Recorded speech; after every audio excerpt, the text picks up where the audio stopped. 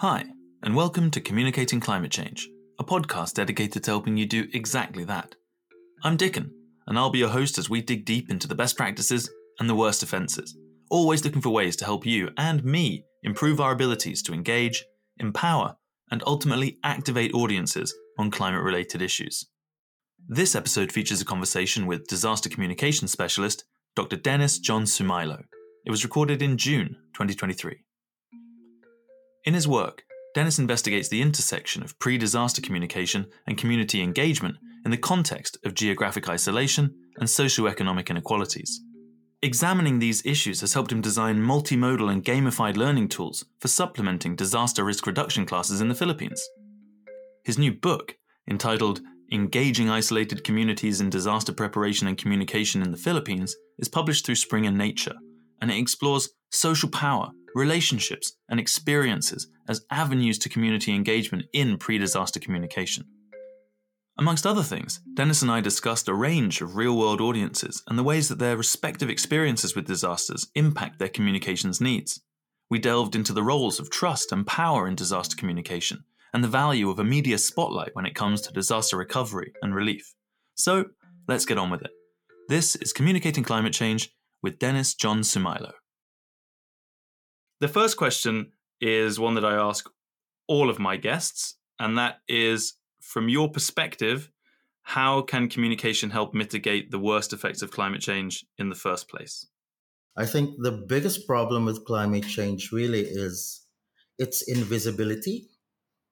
The cost of climate change is invisible. That's why it's somehow difficult for the majority to understand what climate change really is and how do we really combat this particular issue right now. So I think what communication can help actually is to give face to this issue more than just, creating discussions on how to mitigate the impacts of climate change. Really, we need to give face to this problem right now because for some people, if they cannot see the cost, they will never solve that particular problem. And that's when communication comes in.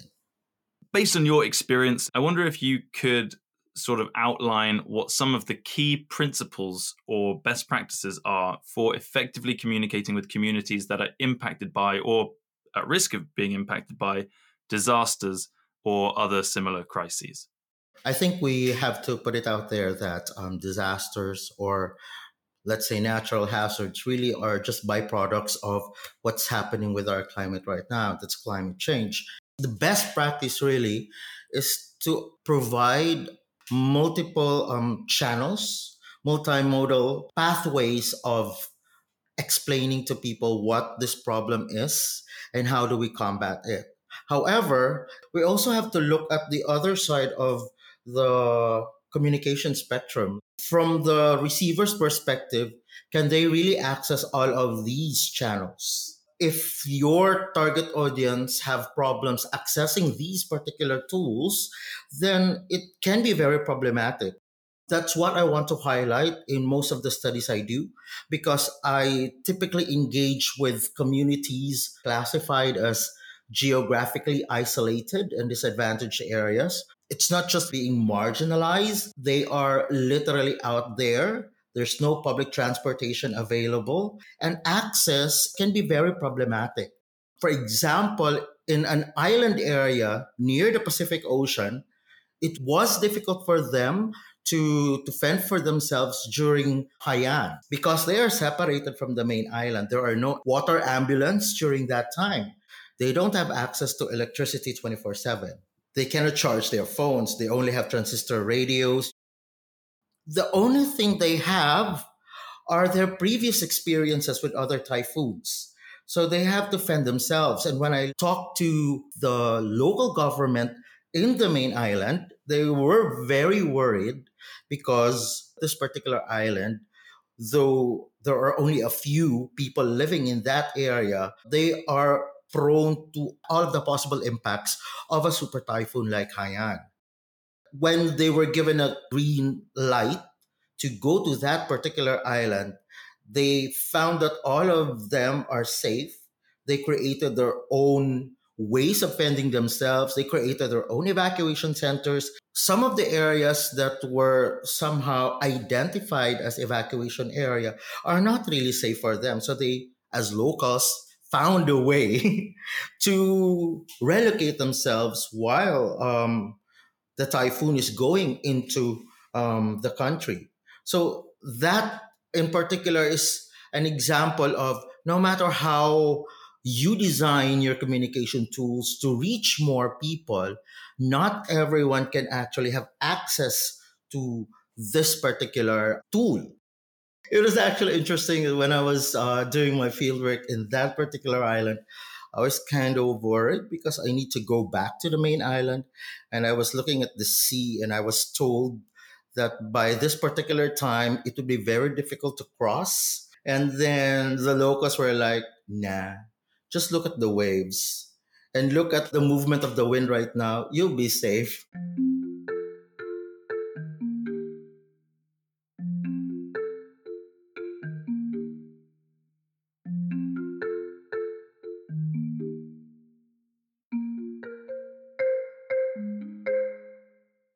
How might the principles that we're sort of discussing about overcoming technological barriers and geographical barriers, how can these kinds of principles apply to communicating with communities affected by climate change? I would like to compare two areas that I've visited in the past years. I've already talked about the island area. There is also an upland area where I visited. This particular community do not have any historical experience of a strong typhoon or earthquake hitting them. So unlike the island area, already knowledgeable in what to do with or without the aid of the local government. This particular upland area, this is the first time that they've encountered a strong typhoon. You could not find the kind of local knowledge that I've seen in the island area. However, there are parallels in terms of how the community works. In general, social relationships and social power plays an important role in community development in relation to disaster management. If we look at social power relationships and add on the historical experiences or no experience at all, then we are actually tapping on what's innate in the community rather than a top down kind of dynamic wherein the national government is telling you this and that. I'm not saying that's a bad thing. There is always a top down type of information when it comes to disaster management. We cannot avoid that one. But at the local level, you should not consider them as an empty glass that you needed to fill in because they already have that particular strength that you just have to identify and hone in order for you to apply these concepts in communicating with them. For instance, in the upland area, there is a mixture of indigenous peoples living there, as well as Catholics. So it's a mix and match, unlike in the island area.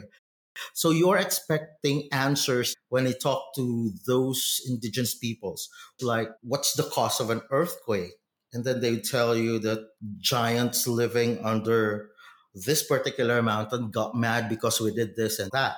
When you talk to local governments handling disaster management, they tell you the same thing that, the indigenous peoples have this concept of myths and legends that causes typhoons. However, if we combat it head on, it might be perceived as an attack of the culture and tradition by the indigenous people. So, if you really want to be very scientific about disaster management, you can, but you might not be able to tap into the traditional knowledge of these people who've lived in these areas longer than you have. So they've understood how this place works. You just have to find that parallel in science and tradition, try to find their commonalities and approach this type of instructing people what to do or how to prepare by combining culture, tradition, and science. I love that whether you think that the giants under the mountain are angry, or whether you are watching the news that has detailed graphics about the topography, the result is the same. Go here, be safe. Yeah. And often these people are tagged as hard-headed people or people who never listens, because if you are someone training them on how to prepare, if you really did not tap what's in the locality already or what's the local knowledge, and you are simply telling them what you've known for the past 20, 30 years, so you are invalidating their existence and their now knowledge just because you just want to say these are fault line guys, these are movements here rather than the giants that you're talking about. So that's common misconceptions that just because they're isolated, they're geographically isolated, literally, and they do not have access to basic education. Some of them don't know how to read, even, but they have this rich cultural background and tradition that can actually explain what's been going on in the context of disaster management.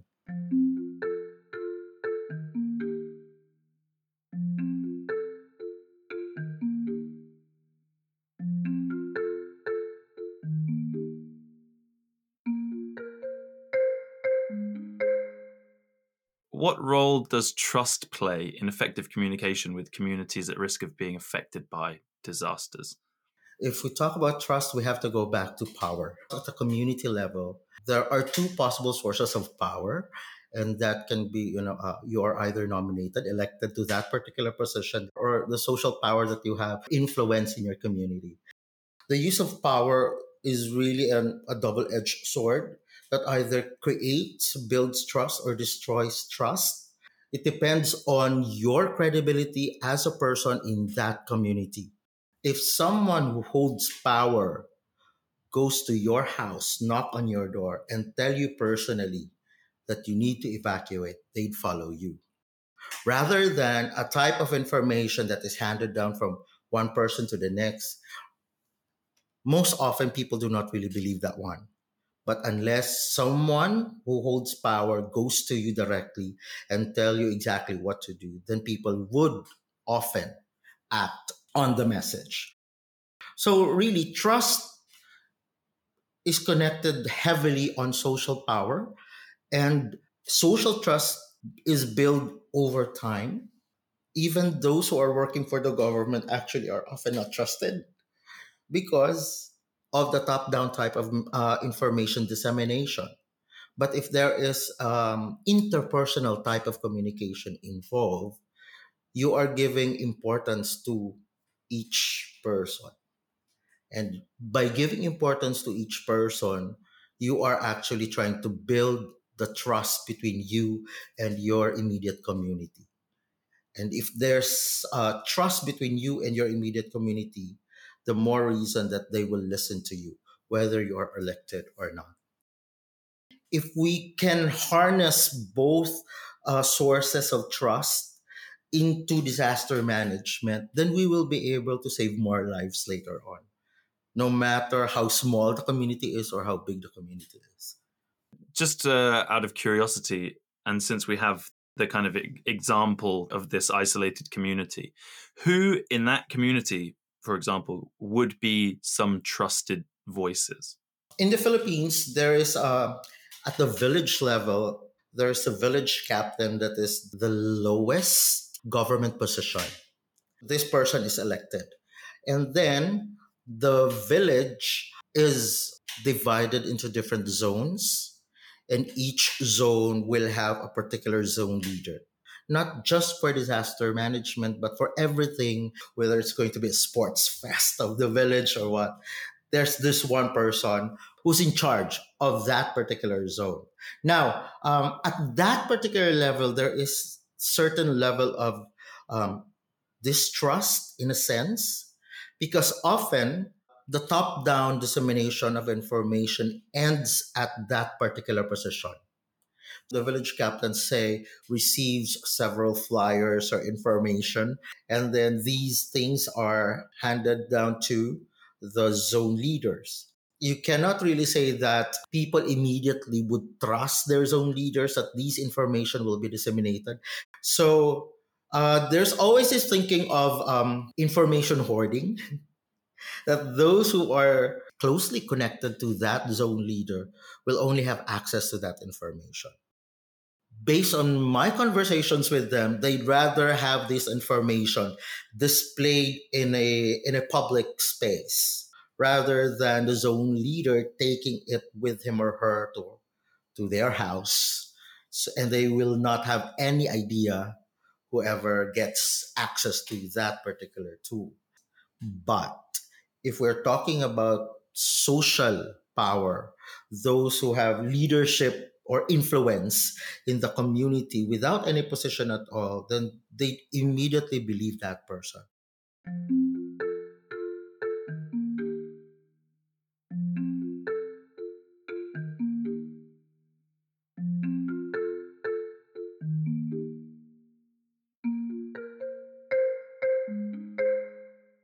How must communicators approach different audiences, such as communities of risk of being affected by disasters versus those who are already being impacted by disasters?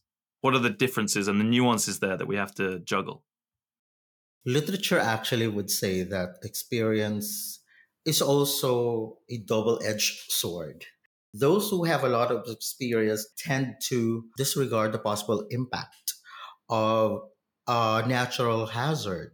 So, too much experience may result to no action coming from people, and at the same time, lack of experience will also result to no action. The way for us communicators to approach different types of audiences would really be to look at their individual settings, context. Then we can approach the way we communicate with people by sector. Some local governments approach disaster management by sector because they acknowledge that each sector will have different needs, aspects like gender, disability, the senior citizen. They strategize different types of communication tools. In one area, they use theater, role playing to involve the kids in the meaning making process, and how do they make sense with the experiences they've had.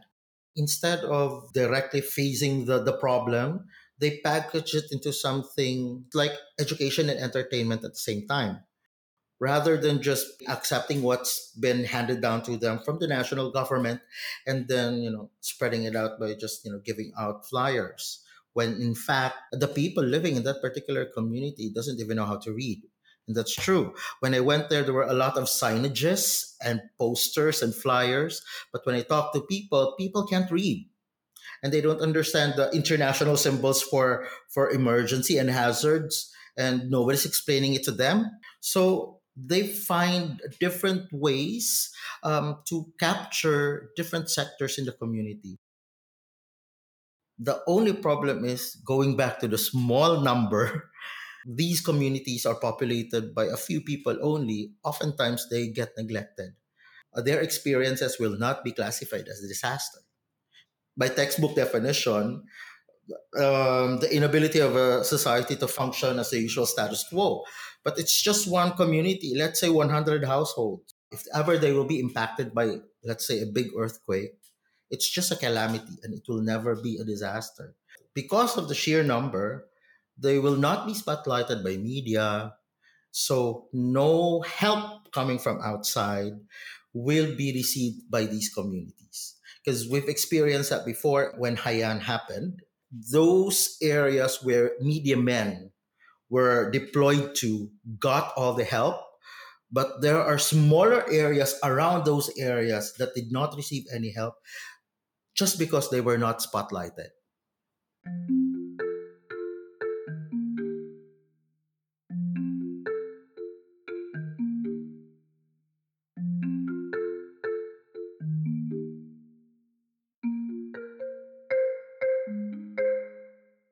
What's the single most important aspect of communication that we should be paying attention to in our communications work?